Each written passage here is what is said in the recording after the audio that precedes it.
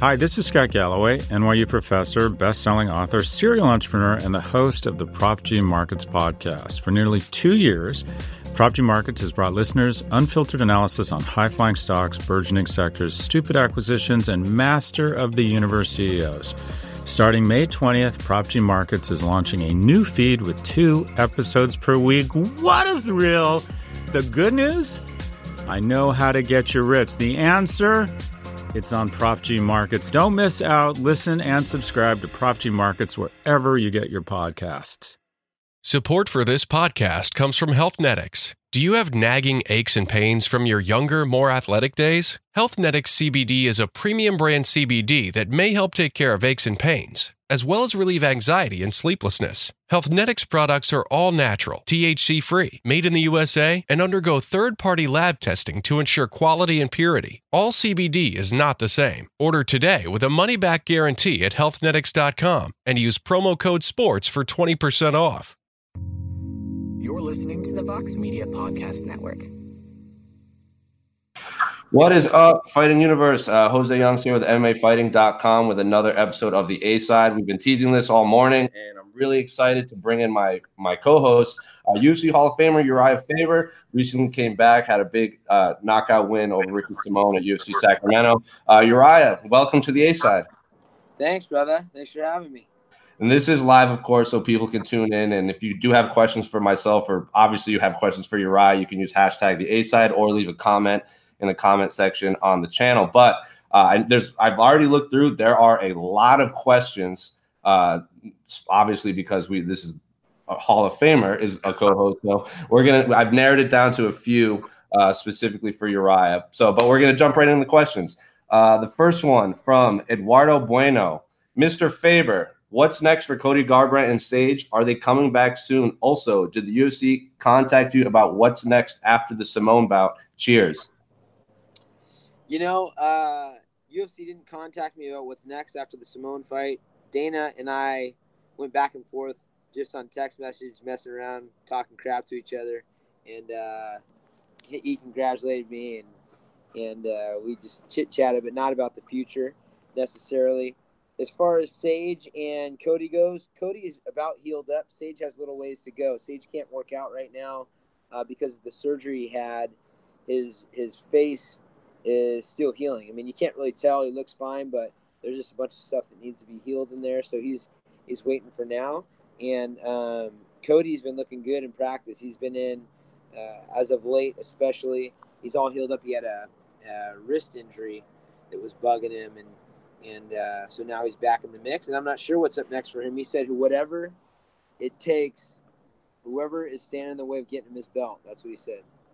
Does he have a fight card in mind? I know they have that big UFC San Francisco card. I'm sure he'd rather fight in the NorCal area.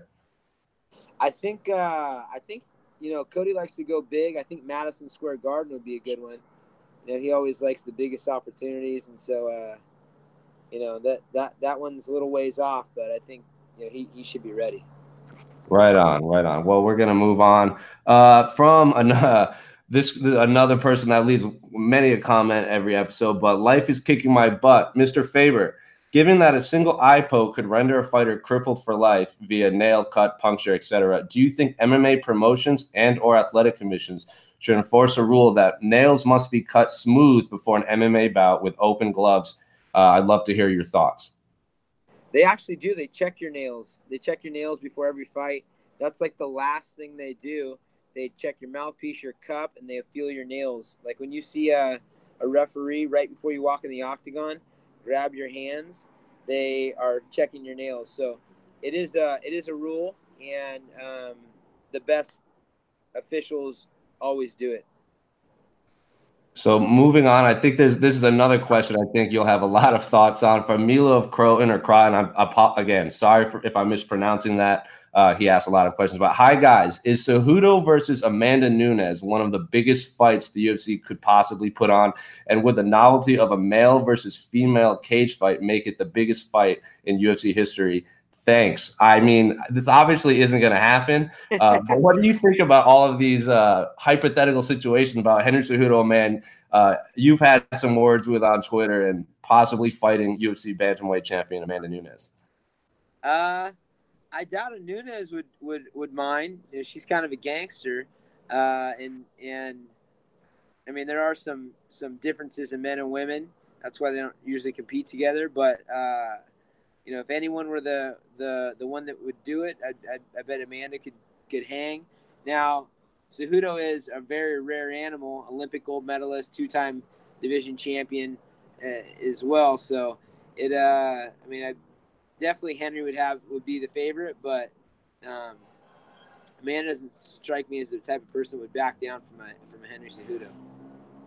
So what did you make of, I think the last time we heard a lot of this male versus female comparison was when Ronda was running through the division, and everyone wanted her to fight they wanted her to fight Floyd Mayweather or they wanted her to fight another bantamweight. So as a fighter, when you hear all these fans calling for this, what goes through your head?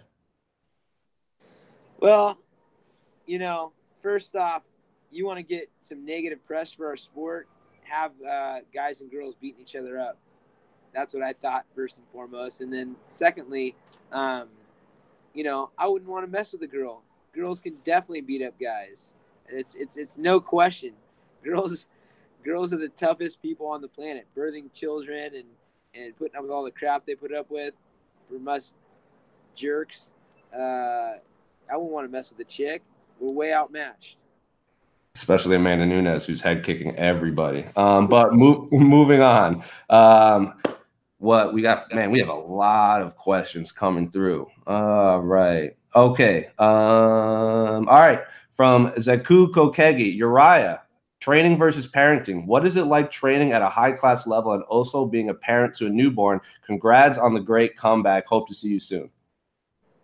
You know, training's definitely a different kind of animal than parenting.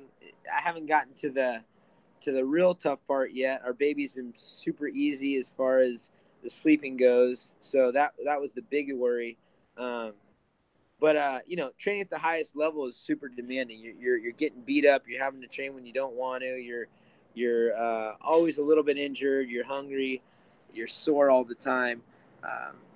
You know, being a parent is demanding, absolutely, but it's kind of the same kind of thing. It's about passion. You have passion for the sport. That's why you do it.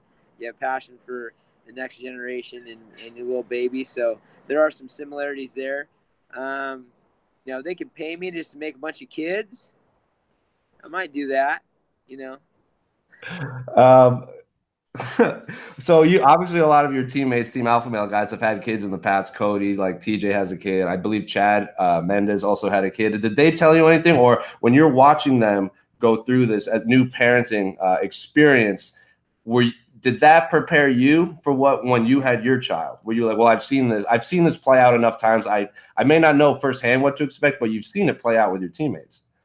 Yeah, absolutely. I mean, you know, you just see the level of joy and commitment it brings to the guys.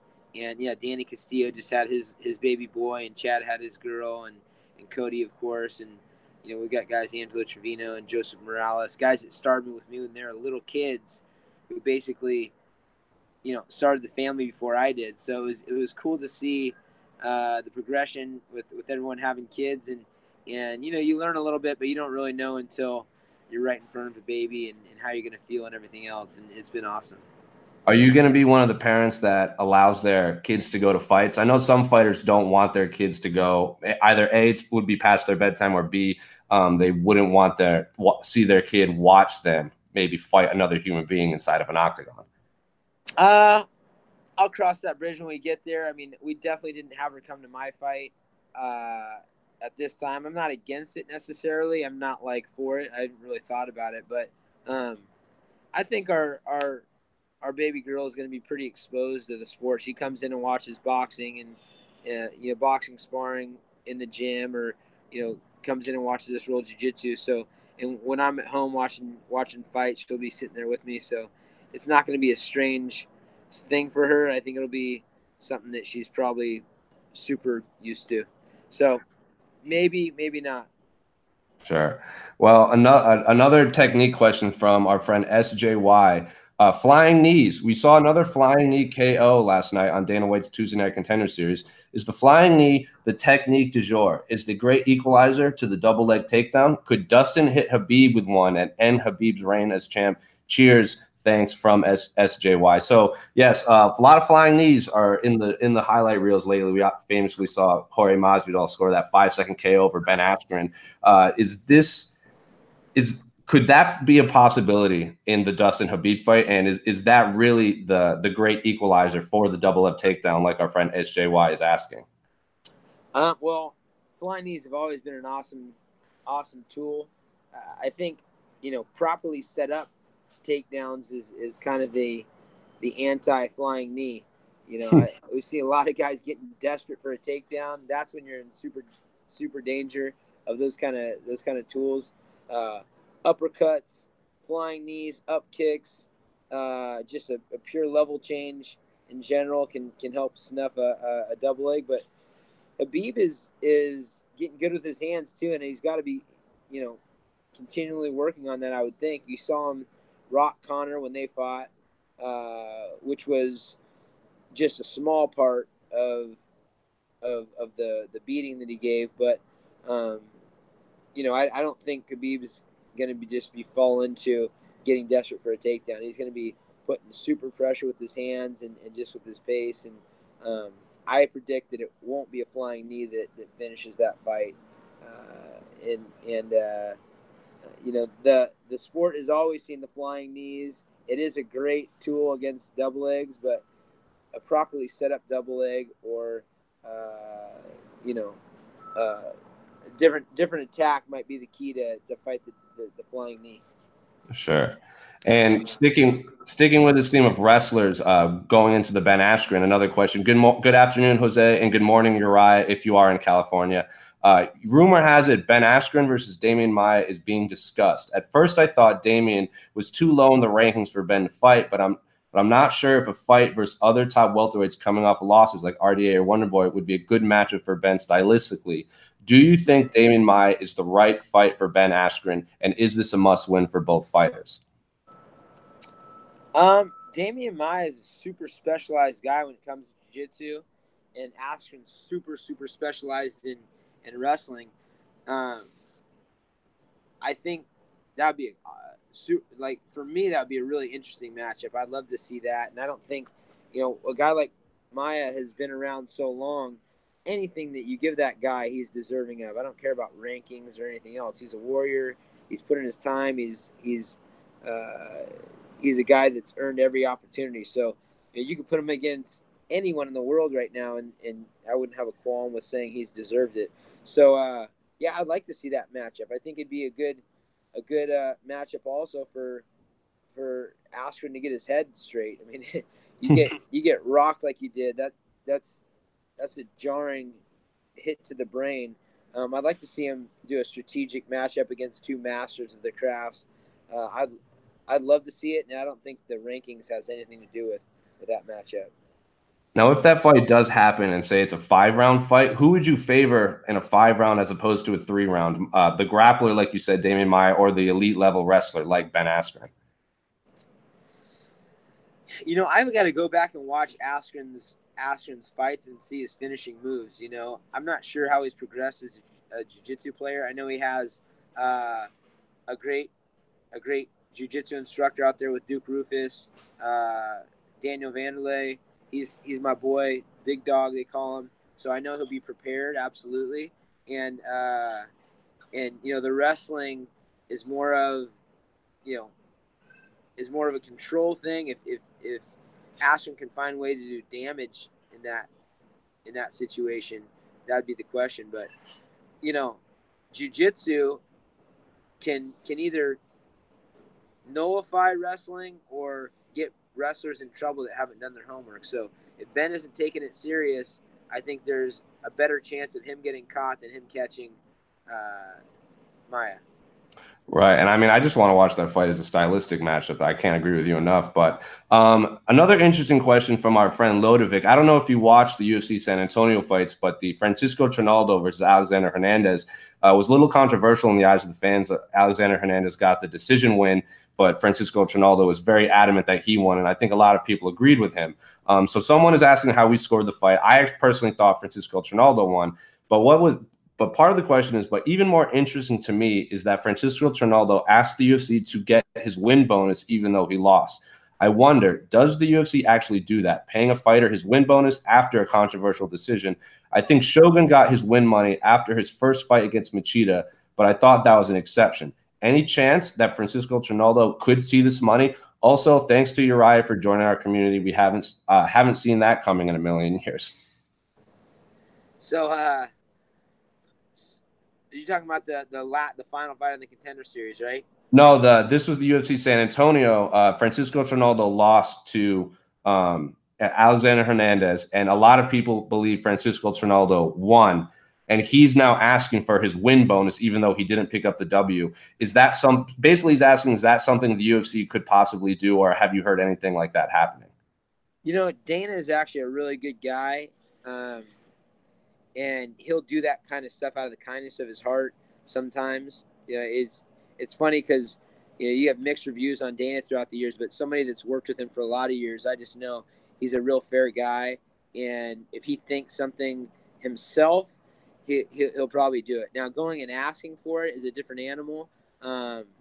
He doesn't like to be held up, that's for sure. So it'll all come. I didn't see the fight. I don't know how big of a ripoff it was. If it was like a blatant miscall, and Dana was like, man, I can't believe that. I thought so-and-so won.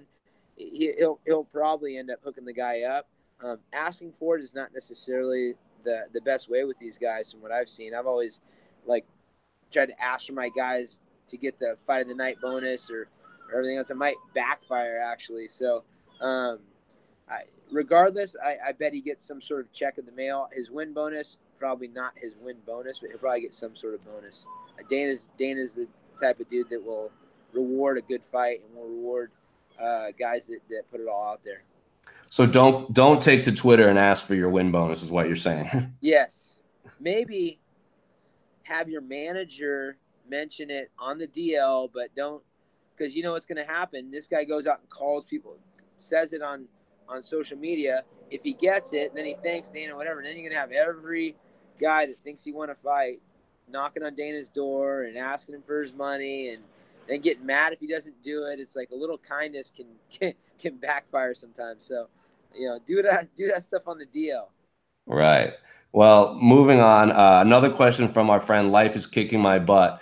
This is a long-term bird's eye view question, but do you think there will be any mergers between MMA promotions in the next 2 years? If you think yes, do you think which MMA promotions do you think will merge, or which ones do you think should merge? I think famously LFA was a merger, correct? Or I think it was like RFA and LFC kind of merged into LFA, but do you see any MMA promotions merging down the road? It just kind of depends. There's a lot of things going on politically with the Ali Act. If you guys don't know what that is, it's basically an act that went in, I think, early 2000s that made every boxing match a bidding war. In some way, shape, or form, something to that tune. But I think it'll kind of depend on what happens in that regard, because I know that they've been fighting with the UFC for a lot of years on the Ali Act and that kind of stuff stops monopolies. There's a time where UFC bought Pride, they bought WC, they bought Strikeforce, they bought like all these organizations, and then either folded them up or promoted them for a little bit. So as far as mergers go, it's possible. I feel like World Series of Fighting that is now Professional Fighters League, PFL, has a really good relationship with the UFC. I don't know if they're merged or have a good relationship. I know they're also on ESPN. So I wouldn't put it past some mergers happening, or at least some cross promotions, but I don't know which organizations it would be. Right. Well, I know Ryzen does a lot cross promotion, but I believe they've been on record saying they're more of a federation. But I know they want to work with KSW and they want to work with Bellator. I hear there's a rumor of them doing this big Bellator versus Rising card, maybe at the end of the year where they do champion versus champion. Would you be interested in the UFC ever doing that? I know we spoke to KSW president Martin Lewandowski, and he doesn't see it ever happening, and Scott Coker doesn't see co-promotion with UFC ever happening. Not because they don't want to, but because they just said the UFC doesn't need. They just understand the UFC will probably say no. Yeah, but you never know. You never can't count anything out when you're looking at the UFC. You know, Dana, although they have a massive company behind them, they've been bought and everything else. Dana still has a lot of leeway to make exciting things happen. And as you saw with Floyd, he's not afraid to make a buck and get outside the box with the Floyd Conor fight. Also, if you look back to the Pride era, Dana took Chuck Liddell over and was like, all right, let's do this. And he had, I think Dana was even maybe in the corner. I can't remember, but he had him fight Alistair Overeem and a couple other guys over there in Pride. So, it's not out of the question in this day and age, in this climate, most likely not going to happen, but you never say never in this sport. It's a crazy sport. Yeah, I think that was the first loss to Rampage Jackson during. He entered one of the Grand Prix and Chuck lost, and they actually interviewed Dana White sitting ringside, and he was like, "Well, Chuck didn't stick to the game plan and this and that," so he was pretty embedded into that fight camp. But moving on, right, we have a lot of questions coming in for you, Frankie. This seems for UFC 240 is obviously Saturday, so we should talk about that. Frankie Edgar. This seems like a horrible matchup for Frankie because of Max's reach. But what are the keys to victory for Frankie this weekend? And if he gets the win, do you think it's a crazy idea for him to either go down and fight Henry Cejudo, no offense, Uriah, or go back up to fight Khabib? His wrestling could nullify the takedowns of Khabib and Henry, making it a boxing match where I think he might have the advantage despite age and mileage. So Frank Edgar is fighting Saturday against Max Holloway in a fight that's been brewing for a long time here in Edmonton. Henry Cejudo's, he talks a lot about Frankie Edgar whenever we interview him. He doesn't bring up Max Holloway, but he brings up Frankie Edgar. So what are the keys for Frankie, and who would you like? Should he go up or down if he does win? Well, first off, Frankie's such a vet, man. I went up just because I was bored before I retired and went and fought him in the Philippines at 145 pounds, and we had a good fight. I think the key for Frankie is he needs to be elusive against Max. Max is a much bigger guy than Frankie. I know because I know Max outside of his fight camps, how big he gets, 180, close to 190, I'll bet, as a 45-pounder at his heaviest, and he's got that Samoan blood. He's also just an output machine. I mean, his output's crazy, and Frankie's kind of in the same boat. So Frankie has to strategically land some takedowns and then use some real control, which I think he can do. He's a much more accomplished wrestler than Max. I'm not sure on the jiu-jitsu how they match up, but Frankie needs to do clinch work. He needs to be super fast and elusive on the outside. He needs to be all the way out or all the way in, because that boxing know-how of Max and high output, along with the reach and the size, are all going to be factors for him. So, I mean, he's definitely an underdog. I'd love to see Frankie get that, of course, because, he's got such a history and he's such a tough kid. But at the end of the day, time and abuse on the brain through training and fighting and everything else, I still think that that's on the side of Max. He's the younger, fresher guy. And if that were to happen, I think Cejudo wants to go up. I mean, Cejudo's a great matchup for Frankie, to be honest. That high caliber wrestling, and he keeps a high pace. He can take a punch. And Cejudo wants to do big things. He's being smart about this. If he could go get 3, be the first ever, the youngest ever Olympic gold medalist, get 2 belts at 25, 35, then get up to 45. I mean, that's you couldn't ask for anything more. So I would say, don't even let Frankie go down. Make Henry go up, or let Henry go up. I should say. Well, sticking to that theme, we had a question that came in. It says, please give your top three lineup possible matchups for Uriah. So I think they're asking, who would you like to see these fighters fight for their next fight? It's TJ, Dominic Cruz, and Henry Cejudo. So which three fighters would you like to see those three fight? I think I can guess who you want Henry Cejudo to fight. Yeah, I'd like to get my hands on Henry. I mean, to be honest, he called me out. I answered. I mean, I first answered with action and then voice things. I didn't say anything when he called me out because I wasn't necessarily in a position to do so. But I am on a 2-fight win streak, undefeated for over 4 years, maybe 3 years. Right. a big layoff helped out in that. But, sure. No, I'd like to see that with Henry. I'd also like to see a Frankie fight with Henry. That'd be cool. For Dominic Cruz, I think Dominic Cruz needs to school some of these young guys. Someone was Aljamain Sterling was just talking about how could I fathom going up and fighting Henry when I lost to Frankie Rivera or Jimmy Rivera, whatever his name is, by ankle kicks, and he beat him, and I'm like, dude, Marlon knocked you out, then Henry just got a massive win over him. The MMA math doesn't stack up. So Dominic Cruz is a great matchup against Aljamain. Aljamain's stand-up is still not where it needs to be. Dominic is a great wrestler and super elusive. I think an Aljamain Dominic Cruz fight would be good. And then for TJ, I'd like them to fight a lie detector test, because that guy's a pathological liar, and get the real story of what he's been doing over these years. That'd be the fight for him.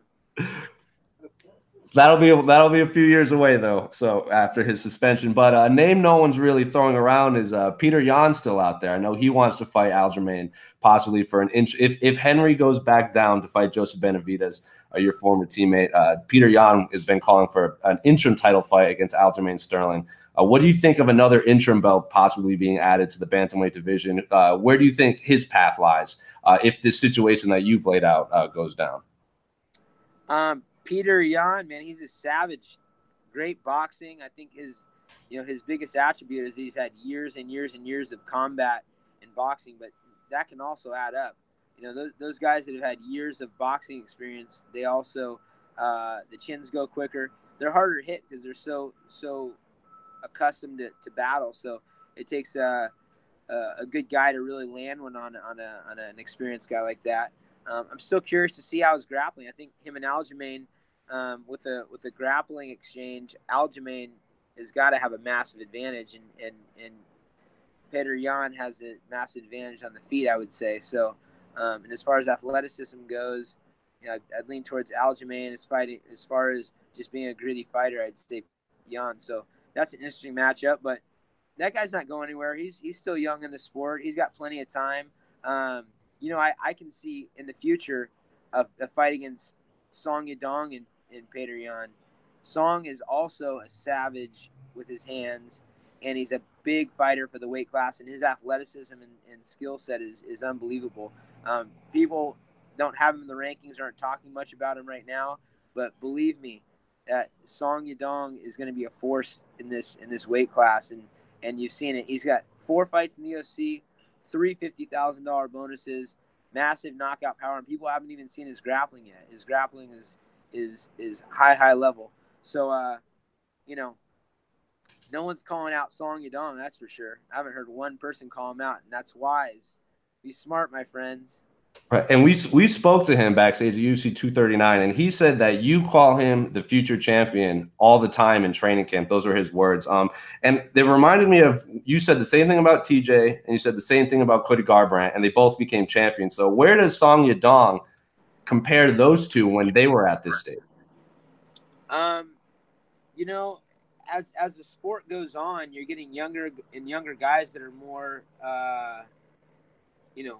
well-rounded in mixed martial arts. So, I'm still calling out Cody as the champion. Cody is he's just got to have a good night, a good camp, and stay healthy, and decide that he wants to go right now. And that's completely up to him. So, you got to see Song and Cody.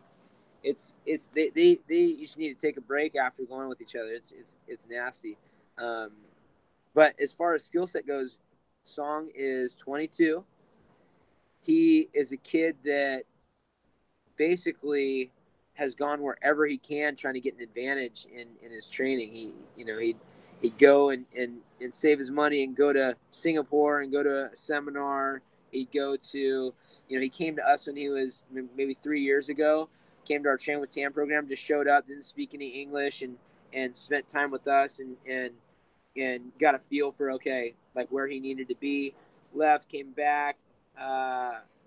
But his history is he's been a lifetime mixed martial artist. So he was in one of those big schools where, he had to ask his parents, I think probably had to pay for him to be in an 8-hour a day, like, training facility where they line up all the kids and they have them do katas and all that, and they spar all day and all this stuff. That was when he was 10, 11 years old.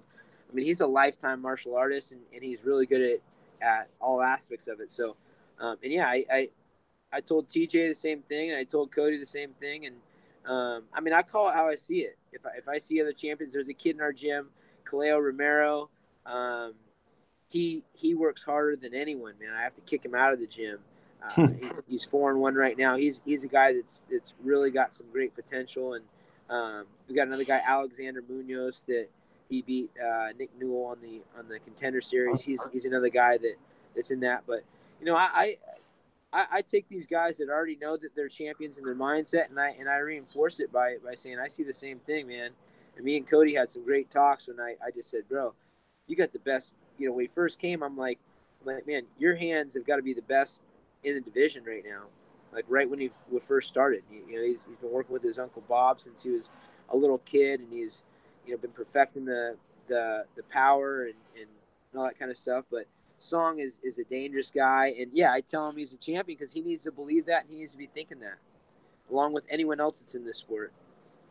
How much do you have to pull the reins back on these young fighters? Because you said you've had to tell people to go away. Is overtraining or like a legitimate thing you have to talk to these guys this early in their career? Because I imagine them being so young, they don't feel the aches and pains from the grinds over the years. So yeah, how much do you have to pull them back when they're that young? A lot. And I remember first off, and I tell this story to the team all the time, when Song was coming out, I think it was probably his second or third time coming out, and he was in every single practice. And we offer a lot at our gym. It's like a university. So you could get there at 7 a.m. and go with Slava Borshov, who's a world champion kickboxer. Then you can do a drill session with myself, Lee Kemp, and Michael Malat at 7:45. Then you have practice at 9:30. Then you have a midday session of some sort of striking, boxing, or Muay Thai. Then you have jiu-jitsu at night. And so guys, you have to makeshift a schedule for them. You don't want every person in every single practice. You got to say, okay, what do they need to work on? Everybody's different. Some guys need to get stronger. Some guys need to get in better shape. Some guys need better jiu-jitsu, boxing, everything else. So Song was doing everything. And I told his wife, Daisy, I said, she was translating for me. I said, hey, you need to tell Song that he shouldn't be doing all these practices. He needs to rest some. And Song, she told him, and his response was, well, he doesn't want to miss the practice because he feels like he's learning too much. Oh, wow. And that he doesn't want to miss anything. And so I respect that, and that's why he's where he is now, But at this point, he'll get in and he'll see a boxer that's a high-level boxer that's trained for boxing, and he'll go extra rounds with that guy and get his sparring in and so that's what I've had to calm down. I had to explain to these guys, this is prize fighting. The thing that you're selling is your body and your brain. You don't want to give that away for free. You have to watch your brain in practice. You have to learn skills to make sure you're mitigating damage. You're not getting your beat up on. And so that's the biggest thing, is reminding these guys not to kill each other in practice. And that's a daily thing, because, pride, ego, tempers escalate, and it can be dangerous in there, especially if you're doing it for years and years and years before you even get your real big opportunity. Right. And we're going to jump over to Twitter because we have a lot of questions, mostly about you and Henry. So we'll save those for the very end so you have more time. But from our friend, Yul Yakamoto. I apologize if I mispronounced that, Yul. Do you reckon Korean Zombie can get a title shot soon? He looks pretty good now that he's finished his military service. So, yeah, Korean Zombie coming off another knockout win over Hinata Moicano. The featherweight division is obviously stacked, especially after this big fight on Saturday with Max and Frankie. But he was scheduled to fight Frankie before. He did lose to Yair, but on my scorecard, he was winning that fight, and if he had survived that last second, he probably would have got a unanimous decision. So, where would you like to see the Korean Zombie go from here? And what do you make of your former division, the featherweight division, all of a sudden has a lot of activity at the top of the 145-pound weight class? Yeah, I think Korean Zombie's right there. A couple of good wins. It's almost like a Poirier situation where he's, Poirier had the loss to Notorious McGregor, and just kept grinding. And I know that Korean Zombie is the same kind of guy. He's a grinder. He's somebody that literally loves the sport so much you can't keep him away from it. He actually came out and trained with us a little bit back in the day. Also, I've got a great video on my YouTube channel of me interviewing him, teaching him some English pickup lines, which was really funny. But he's a stud, man, and he's such a talented guy. He's just a couple good wins away, like a lot of guys, like an Andre Fili kind of guy, where they're continuing to get better. They're continuing to love the sport. They're continuing to work hard, and it can pay off or it cannot. So he's right there. I think he just needs to keep doing his thing. And Andre Fili is another one of those guys that has been right there. He had a great fight with Max Holloway back in the day, and Max caught him with a body shot and then ended it with a choke. But he was doing really well against Max, and so he's got a resurgence and a refocus that is going to see him in the title mix here soon. And people aren't giving him credit, but it's hard to see a guy that's knocking out that caliber of guys that he's fighting and not get the recognition eventually. Well, we spoke to him after his win at UFC Phoenix, and he said by the end of 2019, I'll be the 145-pound champion. It might not happen because 2019, I think the 145-pound division, there's a lot of stuff that might – not because he can't do it, because there's a lot of fights that have to happen, but when does he want to get back in? I know he had a really impressive win, but he wasn't in the octagon that long for that victory. When is Andre hoping to get back? Like, obviously, I think when people say Team Alpha Male, they're expecting a lot of you guys of that San Francisco card just because it's NorCal. But does he have a timetable for when he wants to fight again? Yeah, he wants to be on that San Francisco card. And, Fili is we do our end of the year banquet each year and give away awards to the guys and everything. And, Josh Emmett was the first ever, to get the award. We have this big wood club where he, walks quietly but carries a big stick. Sure. That kind of guy. And Fili is like a manifester of big things. He's where he comes from and where he's at now, where he wants to be and where he's going to be is just exciting for him and exciting for everyone around him. He visualizes, he speaks about it, he verbalizes. He wants to be a world champion. He wants to do a lot of big things, with his clothing line, with his music, with everything else. But first thing is getting that strap.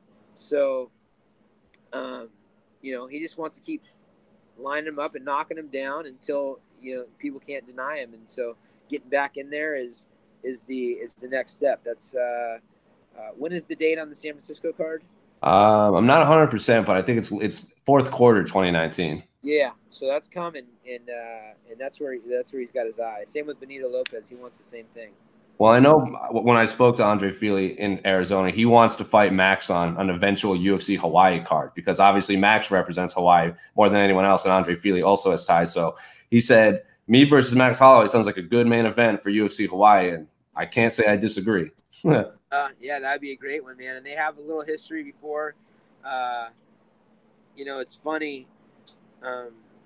Michael Nakagawa is a former teammate of ours and a good friend to our team. He trains with Max Holloway now also, and he was training with Max, and Max was talking about coming out, I think, before he was even in the UFC to train with us. And he caught Fili with the guillotine, which I know Nakagawa knew very well and so I'm curious if there is, Nagawa showed them the series that they ended up getting one of our guys, but they've got a history. I'd love to see that fight again, and Hawaii would be amazing. I'll be there for sure. That would be fun. Yeah, and that San Francisco card, I believe, is October 12th. So it's coming up. But we got one or two more questions, and then we're getting a lot of questions about you and Henry. So I'll ask one or two more. But what do you think RDA should do next? Clearly, he can hold his ground in the welterweight, but there are a lot of big wrestlers in the weight class. I believe he has more to offer at lightweight. So Rafael dos Anjos came up short to Leon Edwards in the main event of UFC San Antonio. But if you look at his record, the last few people that beat him were Colby Covington, who then went on to win the interim champion, Kamaru Usman, who's now the reigning champion, and now Leon Edwards, who's hasn't lost since his loss to his first fight against Kamaru Usman. So what do you think of Rafael dos Anjos' future? And I know a lot of people, him specifically, would like to see a 165-pound division because he thinks that would fit his body weight more because he said I believe he might have passed out cutting weight before his fight against Eddie Alvarez. And then 170, you see he might be too small. So where would you like to see Rafael dos Anjos go from here? And do you think there should be a 165-pound division? I'd love to see a lot more weight classes. 135 and 145 is a big stretch for me too. Right. 40-pound weight class would be perfect, or somewhere in there.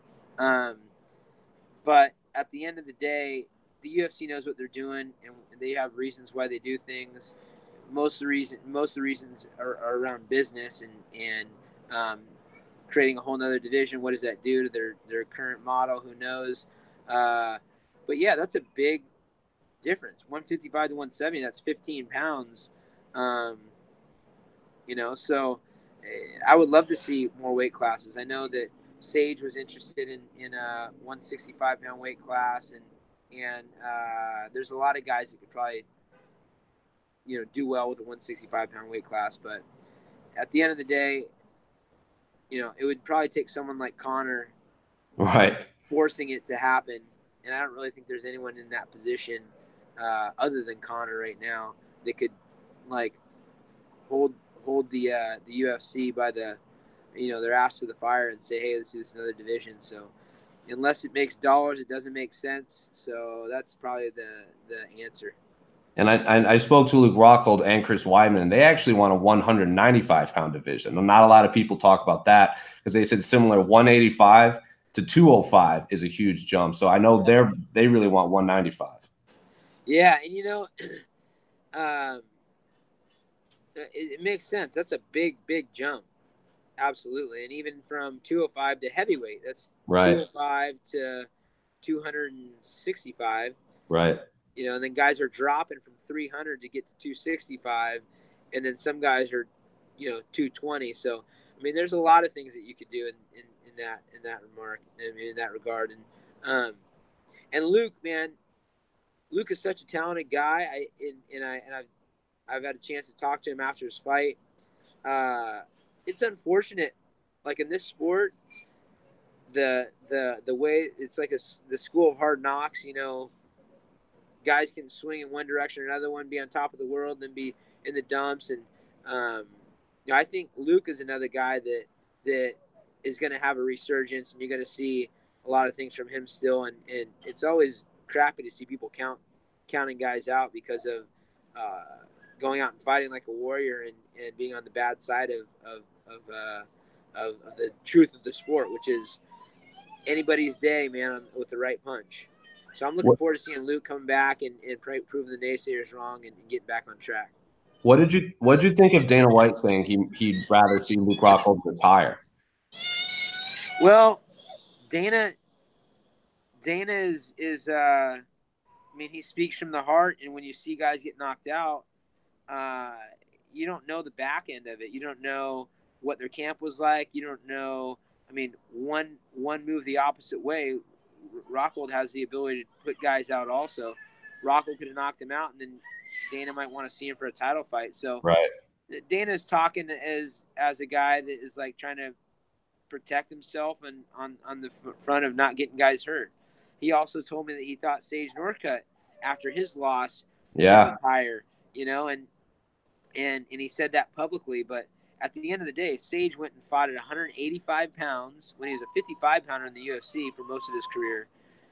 Because he thought that no one was cutting weight, and he fought against a world champion Muay Thai fighter his first time in a ring. Massive layoff with a bunch of injuries, and he didn't see his best performance. Now, is it fair for Dana to say, hey, he should retire? Yeah, it's fair because he made a valid point. He said Sage could do a lot of things. He's a smart kid. He's a good-looking guy. He's got some fame. He can capitalize on that, et cetera, et cetera, et cetera. But it doesn't take away from the fighting spirit or the fact that you don't know the whole story of what went into that. I mean, put Sage back at 165-pound weight class without injuries and proper training. He's a world champ. So, Dana doesn't know everything. What was Sage's reaction when he heard Dana White say he wanted to retire? I can't imagine, like, from the outside looking in, Sage is always a positive, happy person. But when he hears his old boss say he should probably retire, how did he take that? He said, "Oh man, heck no. It checks out. All right. We have a question for you specifically on Twitter. So I'll preface this by saying this person is ranking TJ the greatest bantamweight ever in the eyes in his mind. If Uriah is able to fight for the title and win, does he surpass TJ in the bantamweight GOAT discussion? In my opinion, most definitely. Oh, say one more time. Just read the exact thing. He says, if Uriah is able to fight for the bantamweight title and win, does he surpass TJ Dillashaw in the bantamweight GOAT discussion? In my opinion, most definitely. So this person's basically asking, if you win the bantamweight title, do you surpass TJ Dillashaw as the greatest bantamweight who's ever lived? Who cares? I don't care. I mean, I was surprised they put me in the Hall of Fame. When you're fighting, you don't stop and see how you rank in the history of this or that, especially when the history is so small. And Dominic Cruz could be in that conversation. Cody comes back and gets a win. Cody comes back and beats Henry or whoever's got the belt at that time. He's in that conversation. TJ could be in that conversation unless count the cheating stuff against him. But I don't think people tend to do that because a lot of guys that have been in the best, pound for pound list have been caught for cheating, unfortunately. Right. So, I mean, I don't really care. That'd be cool. I plan on getting that fight with Henry, and I think it's a great matchup for me. So, we'll have to cross that bridge when we get there, and I probably won't cross that bridge until I'm maybe 70 when I want to go back and relive the glory days. So then you said it. So there's a lot of questions asking about you and Henry Cejudo and the trash talk on Twitter and the call outs and everything. So I'll just put it out there. What's going on with you and Henry Cejudo? Is that the fight you're trying to get? Has you heard? I know you said you haven't spoken to Dana, but is there any interest from the UFC? What's going on with you and Henry? Well, Henry called me out. The conversation Dana said afterwards, I didn't hear it, but somebody said that Dana said Uriah's old, which age is very personal thing compared to how you live your life, etc. I'm a young guy, absolutely. And so I didn't say anything in response. I just went out there and I won my fight against a 26-year-old. By doing that, I took his age, so I'm now 26. Or for those that want to argue that, I'll do the halfway. I'm halfway between 40 and 26. You do the math. So age is no longer a factor. I think it's a good matchup for me, and I don't have to fight. I mean, it's a great business. The margins in fighting are awesome. The sport's always getting better, and of course, that's a big part of fighting is you get paid for it, and I love that aspect of it. But I don't have to fight. I could find a way to make a living outside, which I have, and I'm okay with. But that being said, I want fights that matter, but I needed to get myself back in and show that I'm still the same guy before I sit and pick and choose. So that fight's a big fight, but really the big fight that people want to see is the TJ fight. I'm sure it's just the story behind it. I didn't want that fight for a long time because I just didn't want to deal with the drama. But at this point, I don't really have a relationship with anyone in TJ's circle at all. There's a time where I felt like I was kind of close with his family, and at this point, the guy just keeps lying about me. Just one little lie, which is that I kicked him off the team when he really just, went off the team. And so that gets on my nerves. Stop lying about me. Those are the two fights that are the big fights for me. So if they offered you a title fight or TJ, which one would you want? Title fight. Absolutely. I really don't want to fight TJ. I mean, I really don't. I mean, especially, odds are in his favor. He's like a scientist when it comes to, what he puts in his body. I know that. I've heard, whatever he's doing. I've heard about it for years, and I never really delved into it. But he's also younger than I am, and he's been training his butt off. But I'll love a good fight, and the grit and the intensity and the focus and the backstory is good on that one. But I'd rather test myself for the best, a guy that's a fair competitor, a guy that's accomplished a lot in the sport, a guy that, has done what a lot. I mean, no one has actually done what Henry's ever done. He's the youngest guy from America to get the gold medal. He beat some of the best fighters ever in Demetrius Johnson and TJ Dillashaw. He also has a win against Joseph Benavidez, who, in my opinion, is one of the uncrowned champions. That's a guy that I know for sure has never done any PEDs and has fought, who knows who's been doing what throughout this time. So, Henry's beat some very tough guys, and what an opportunity to go test yourself against a historic dude, and vice versa. And that's why he's called me out. Now, Aljamain Sterling has also said this, that he would have no issues. Like, say he was next for a title shot, he would have no issue if the UFC skipped over him to give Joseph Benavidez the next flyweight shot, and he would wait. Are you in that same boat where, say the UFC wants to give you the next title shot, but they say after this Benavidez fight, you wouldn't have a problem with Joseph basically getting a shot at Henry first? Hell no. Joseph's my boy, man. I mean, I've been with Joseph since the very beginning. He lives the warrior life. He's focused. He goes to bed early. He gets up early. He lives this life, and he's dedicated to it. And truthfully, look, I'm a guy that's trying to save the division also. I love the 125-pound division, and it was killing me that they're talking about taking that division out. I mean, especially with a guy like Demetrius Johnson, who is such a kind-hearted, fun guy, who's also can beat up everyone in the world at the head of it. I'd love to see the division stay. Now, that being said, you can't make Henry do something. He's the champ, the triple C. Right. Right? You don't get to tell him what to do. So I imagine he would have something to say about where he fights next, and if he wants to stay at 135, throw me in there. And Aljamain's MMA math he's like a second grade level MMA math guy. When I saw his statement, I'm like, you need to step up to trigonomics. With MMA math, you can't do MMA math. Right.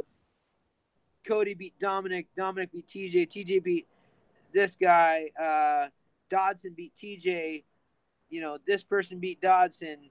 Uriah beat this person. They beat that person. It's like, bro, that's MMA math. You don't know until you're standing in front of somebody, breathing their air, taking their punches, seeing their speed. That's how you know if you can beat somebody up. Don't do MMA math. Go back to elementary school with the 1 + 1 = 2. This is a complicated thing, the MMA math of mixed martial arts. And I'm a guy that likes to figure it out by fisticuffs. Sure. Right? I'm an educated guy, but I'd rather figure it out by throwing down. Well, we've hit literally every question. There's a lot, pretty much all the rest of them are about you and Henry. We're also running up on time. So if there's anything else you want to say or plug or call out, the floor is yours, Mr. Favorite. No, I'm just I'm just happy to see that there's excitement in the lighter weight divisions. I want to give credit to Demetrius Johnson that gets a bum rap. He's a guy that held it down for a long time. Give props to Henry for stepping up and not being afraid to be himself. Cringy. And I'm excited for all the stuff coming up, man. I'm excited for Cody to get back in the mix. I'm excited for Feely to manifest his dreams, and Josh Emmett. I mean, Josh Emmett's been knocking dudes out. It's getting nasty. And guy doesn't speak, right? He walks quietly, carries a big stick. I'm excited for all the energy that's going on with our team. Launched the clothing shop, alphamale.com. We want to go get some cool alpha male, alpha female stuff, and looking forward to performing again, man. Thanks for having me. Yeah, absolutely. Anytime you want to come on, you're more than welcome to come on. And with that, we are out of time. So this has been the A-Side live chat on MMAfighting.com. We've had more questions come in than any other episode that I've hosted. So this was a rousing success. But stick around on the YouTube page. I am in Edmonton right now for the fights, UFC 240 on Saturday. We're going to have the open workouts later today. Max, Frankie, Cyborg, Felice Spencer. We're all going to have all those. But next weekend, I don't know who the host is going to be, but same time next weekend for the A-Side and for Jose. That's UFC Hall of Famer Uriah Faber. See you next week, guys.